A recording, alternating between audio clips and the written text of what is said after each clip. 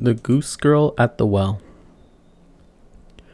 There once upon a time was a very old woman who lived with her flock of geese in a waste place among the mountains, and there had a little house. The waste was surrounded by a large forest, and every morning the old woman took her crutch and hobbled into it. There, however, the dame was quite active, more so than anyone would have thought, considering her age, and collected grass for her geese, picked all the wild fruit she could reach, and carried everything home on her back. Anyone would have thought that the heavy load would have weighed her to the ground, but she always brought it safely home. If anyone met her, she greeted him quite courteously. "Good day, dear countryman. It is a fine day. Ah, you wonder what I should drag grass about, but everyone must take his burden on his back." Nevertheless, people did not like to meet her if they could help it, and took by preference a roundabout way. And when a father with his boys passed her, he whispered to them, "Beware of the old woman. She has claws beneath her gloves. She is a witch." One morning, a handsome young man was going through the forest. The sun shone bright, the birds sang, a cool breeze crept through the leaves, and he was full of joy and gladness. He had as yet met no one, when he suddenly perceived the old witch kneeling on the ground, cutting grass with a sickle. She had already thrust a whole load into her cloth, and near it stood 2 baskets, which were filled with wild apples and pears. "But, good little mother," said he, "how canst thou carry all that away?" "I must carry it, dear sir," answered she. "Rich folks' children have no need to do such things, but with the peasant folk, the saying goes, 'Don't look behind you, you will only see how crooked your back is.'" "Will you help me?" she said, as he remained standing by her. "You have still a straight back and young legs. It would be a trifle to you. Besides, my house is not so very far from here. It stands there on the heath behind the hill. How soon would you bound up thither?" The young man took compassion on the old woman. "My father is certainly no peasant," replied he, "but a rich count. Nevertheless, that you may see that it is not only peasants who can carry things." Sorry. I lost my place. Where'd it go? "I will take your bundle." "It is not only peasants who can carry things. I will take your bundle." "If you will try it," said she, "I shall be very glad. You will certainly have to walk for an hour, but what will that signify to you? Only you must carry the apples and pears as well." It now seemed to the young man just a little serious when he heard of an hour's walk, but the old woman would not let him off, packed the bundle on his back, and hung the 2 baskets on his arm. "See, it is quite light," said she. "No, it is not light," answered the count, and pulled a rueful face. Verily, the bundle weighs as heavily as if it were full of cobblestones, and the apples and pears are as heavy as lead. I can scarcely breathe."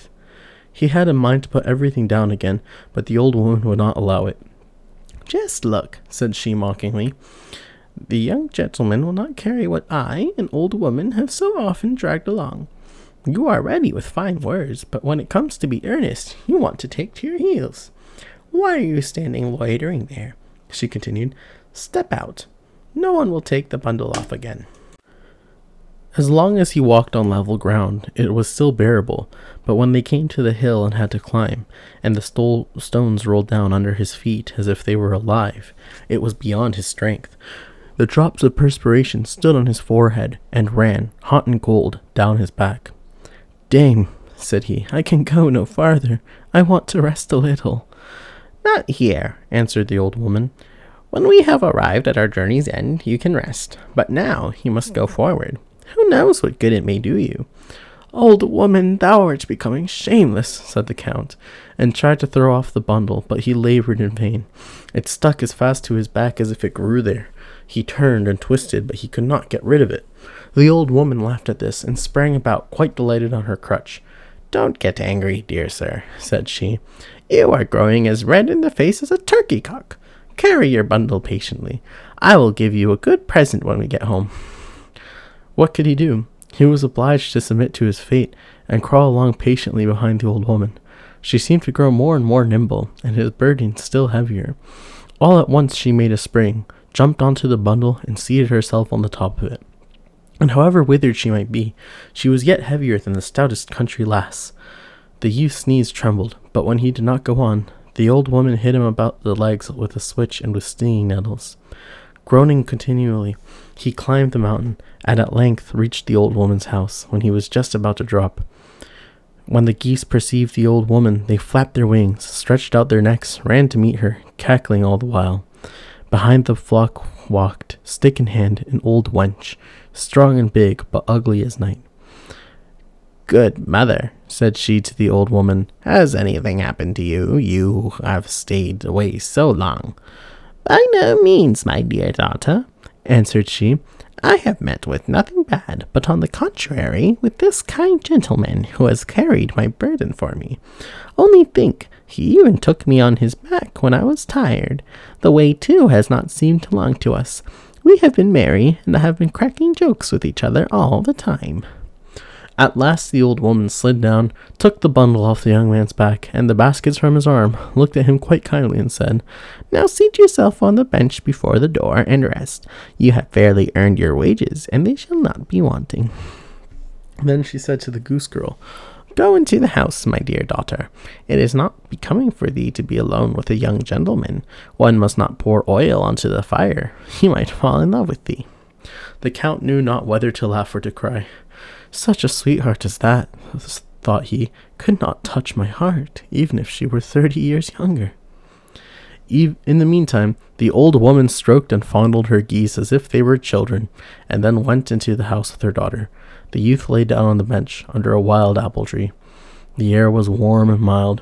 On all sides stretched a green meadow, which was set with cowslips, wild thyme, and 1,000 other flowers. Through the midst of it rippled a clear brook on which the sun sparkled, and the white geese went walking backwards and forwards, or paddled in the water. "It is quite delightful here," said he, "but I am so tired that I cannot keep my eyes open. I will sleep a little. If only a gust of wind does not come and blow my legs off my body, for they are as rotten as tinder." When he had slept a little while, the old woman came and shook him till he awoke. "Sit up," said she. "Thou canst not stay here. I have certainly treated thee hardly. Still, it has not cost thee of thy life. Of money and land thou hast no need. Here is something else for thee." Thereupon she thrust a little book into his hand, which was cut out of a single emerald. "Take great care of it," said she. "It will bring thee good fortune." The count sprang up, and as he felt that he was quite fresh, and he had recovered his vigor, he thanked the old woman for her present, and set off without even once looking back at the beautiful daughter. When he was already some way off, he still heard in the distance the noisy cry of the geese. For 3 days the count had to wander in the wilderness before he could find his way out. He then reached a large town, and as no one knew him, he was led into the royal palace, where the king and queen were sitting on their throne. The count fell on one knee, drew the emerald book out of his pocket, and laid it at the queen's feet. She bade him rise and hand her the little book. Hardly, however, had she opened it and looked therein, than she fell as if dead to the ground. The count was seized by the king's servants and was being led to prison, when the queen opened her eyes and ordered them to release him, and every one was to go out, as she wished to speak with him in private. When the queen was alone, she began to weep bitterly, and said, "Of what use to me are the splendors and honors with which I am surrounded? Every morning I awake in pain and sorrow. I had 3 daughters, the youngest of whom was so beautiful that the whole world looked on her as a wonder. She was as white as snow, as rosy as apple blossom, and her hair as radiant as sunbeams. When she cried, not tears fell from her eyes, but pearls and jewels only. When she was 15 years old, the king summoned all 3 sisters to come before his throne. You should have seen how all the people gazed when the youngest entered. It was just as if the sun were rising. Then the king spoke. 'My daughters, I know not when my last day may arrive. I will today decide what each shall receive at my death. You all love me, but the one of you who loves me best shall fare the best.' Each of them said she loved him best. 'Can you not express to me,' said the king, 'how much you do love me, and thus I shall see what you mean?' The eldest spoke. I love my father as dearly as the sweetest sugar. The second, I love my father as dearly as my prettiest dress. But the youngest was silent. Then the father said, And thou, my dearest child, how much dost thou love me? I do not know, and can compare my love with nothing. But her father insisted that she should name something, so she said at last, The best food does not please me without salt. Therefore, I love my father like salt. When the king heard that, he fell into a passion and said, If thou lovest me like salt, thy love shall also be repaid thee with salt. Then he divided the kingdom between the two elder, but caused a sack of salt to be bound on the back of the youngest, and the two servants had to lead her forth into the wild forest. We all begged and prayed for her, said the queen, but the king's anger was not to be appeased. How she cried when she had to leave us! The whole road was strewn with pearls that flowed from her eyes. The king soon afterwards repented of his great severity, and had the whole forest searched for the poor child, but no one could find her. When I think that the wild beasts have devoured her, I know not how to contain myself for sorrow. Many a time I console myself with the hope that she is still alive, and may have hidden herself in a cave, or has found shelter with compassionate people. But picture to yourself, when I opened your little emerald book, a pearl lay therein, of exactly the same kind as those which used to fall from my daughter's eyes, and then you can also imagine how the sight of it stirred my heart.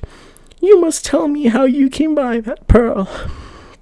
The count told her that he had received it from the old woman in the forest, who had appeared very strange to him, and must be a witch, but he had neither seen nor heard anything of the queen's child. The king and the queen resolved to seek out the old woman. They thought that where the pearl had been, they would obtain news of their daughter. The old woman was sitting in that lonely place at her spinning wheel, spinning. It was already dusk, and a log which was burning on the hearth gave a scanty light. All at once there was a noise outside. The geese were coming home from the pasture, and uttering their hoarse cries. Soon afterwards, the daughter also entered, but the old woman scarcely thanked her, and only shook her head a little. The daughter sat down beside her, took her spinning wheel, and twisted the threads as nimbly as a young girl. Thus they both sat for 2 hours, and exchanged never a word. At last something rustled at the window, and 2 fiery eyes peered in. It was an old night owl, which cried, "Woo! Woo! Woo!" 3 times. The old woman looked up just a little. Then she said, "Now, my little daughter, it's time for thee to go out and do thy work." She rose and went out. And where did she go? Over the meadows, ever onward into the valley. At last she came to a well, with 3 old oak trees standing beside it. Meanwhile, the moon had risen large and round over the mountain, and it was so light that one could have found a needle. She removed the skin which covered her face, then bent down to the well and began to wash herself. When she had finished, she dipped the skin also in the water, and then laid it on the meadow, so that it should bleach in the moonlight and dry again. But how the maiden was changed! Such a change that was never seen before! When the grey mask fell off, her golden hair broke forth like sunbeams, and spread about like a mantle over her whole form. Her eyes shone out as brightly as the stars in heaven, and her cheeks bloomed a soft red like apple blossom. But the fair maiden was sad. She sat down and wept bitterly. One tear after another forced itself out of her eyes, and rolled through her long hair to the ground. There she sat, and would have remained sitting a long time, if there had not been a rustling and cracking in the boughs of the neighboring tree. She sprang up like a roe, which has been overtaken by the shot of the hunter. Just then the moon was obscured by a dark cloud, and in an instant the maiden had slipped on the old skin and vanished, like a light blown out by the wind. She ran back home, trembling like an aspen leaf. The old woman was standing on the threshold, and the girl was about to relate what had befallen her, But the old woman laughed kindly and said, "I already know all."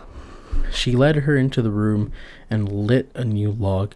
She did not, however, sit down to her spinning again, but fetched a broom and began to sweep and scour. "All must be clean and sweet," she said to the girl. "But, mother," said the maiden, "why do you begin work at so late an hour? What do you expect?" "Dost thou know, then, what time it is?" asked the old maiden. "Not yet midnight," answered the maiden, "but already past 11 o'clock. "Dost thou not remember," continued the old woman, "that it is 3 years today since thou camest to me? Thy time is up. We can no longer remain together." The girl was terrified and said, "Alas, dear mother, will you cast me off? Where shall I go? I have no friends and no home to which I can go. I have always done as you bade me, and you have always been satisfied with me. Do not send me away." The old woman would not tell the maiden what lay before her. "My stay here is over," she said to her, "but when I depart, house and parlor must be clean. Therefore, do not hinder me in my work. Have no care for thyself. Thou shalt find a roof to shelter thee, and the wages which I will give thee shall also content thee." "But tell me what is about to happen," the maiden continued to entreat. "I tell thee again, do not hinder me in my work. Do not say a word more. Go to thy chamber, take the skin off thy face, and put on the silken gown which thou hadst on when thou camest to me, and then wait in thy chamber until I call thee." But I must once more tell of the king and queen, who had journeyed forth with the count in order to seek out the old woman in the wilderness. The count had strayed away from them in the wood by night, and had to walk onwards alone. Next day, it seemed to him that he was on the right track. He still went forward until darkness came on. Then he climbed a tree, intending to pass the night there, for he feared that he might lose his way. When the moon illumined the surrounding country, he perceived a figure coming down the mountain. She had no stick in her hand, but yet he could see that it was the goose girl, whom he had seen before in the house of the old woman. "Oh ho!" cried he, "there she comes, and if I once get hold of one of the witches, the other shall not escape me." But how astonished he was when she went to the well, took off the skin, and washed herself, when her golden hair fell down all about her, and she was more beautiful than anyone whom he had ever seen in the whole world. He hardly dared to breathe, but stretched his head as far forward through the leaves as he dared, and stared at her. Either he bent over too far, or whatever the cause might be, the bough suddenly cracked, and that very moment the maiden slipped into the skin, sprang away like a roe, and as the moon was suddenly covered, disappeared from his eyes. Hardly had she disappeared before the count descended from the tree, and hastened after her with nimble steps. He had been gone long before he saw, in the twilight, 2 figures coming over the meadow. It was the king and queen, who had perceived from a distance the light shining in the old woman's little house, and they were going to it. The count told them what wonderful things he had seen by the well, and they did not doubt that it had been their lost daughter. They walked onwards full of joy, and soon came to the little house. The geese were all sitting all around it, and had thrust their heads under their wings and were sleeping. Not one of them moved. The king and queen looked in at the window. The old woman was sitting there quite quietly spinning, nodding her head and never looking around. The room was perfectly clean, as if the little mist men, who carried no dust on their feet, lived there. Their daughter, however, they did not see. They gazed at all this for a long time. At last they took heart and knocked softly at the window. The old woman appeared to have been expecting them. She rose and called out quite kindly, "Come in, I know you already." When they had entered the room, the old woman said, "You might have spared yourself the long walk if you had not 3 years ago unjustly driven away your child, who is so good and lovable. No harm has come to her. For 3 years she has had to tend the geese. With them she has learnt no evil, but has preserved her purity of heart. You, however, have been sufficiently punished by the misery in which you have lived." Then she went to the chamber and called, "Come out, my little daughter." Thereupon the door opened, And the princess stepped out in her silken garments, with her golden hair and her shining eyes, and it was as if an angel from heaven had entered. She went up to her father and mother, fell on their necks and kissed them. There was no help for it. They all had to weep for joy. The young count stood near them, and when she perceived him, she became as red in the face as a moss rose. She herself did not know why. The king said, "My dear child, I have given away my kingdom. What shall I give thee?" "She needs nothing," said the old woman.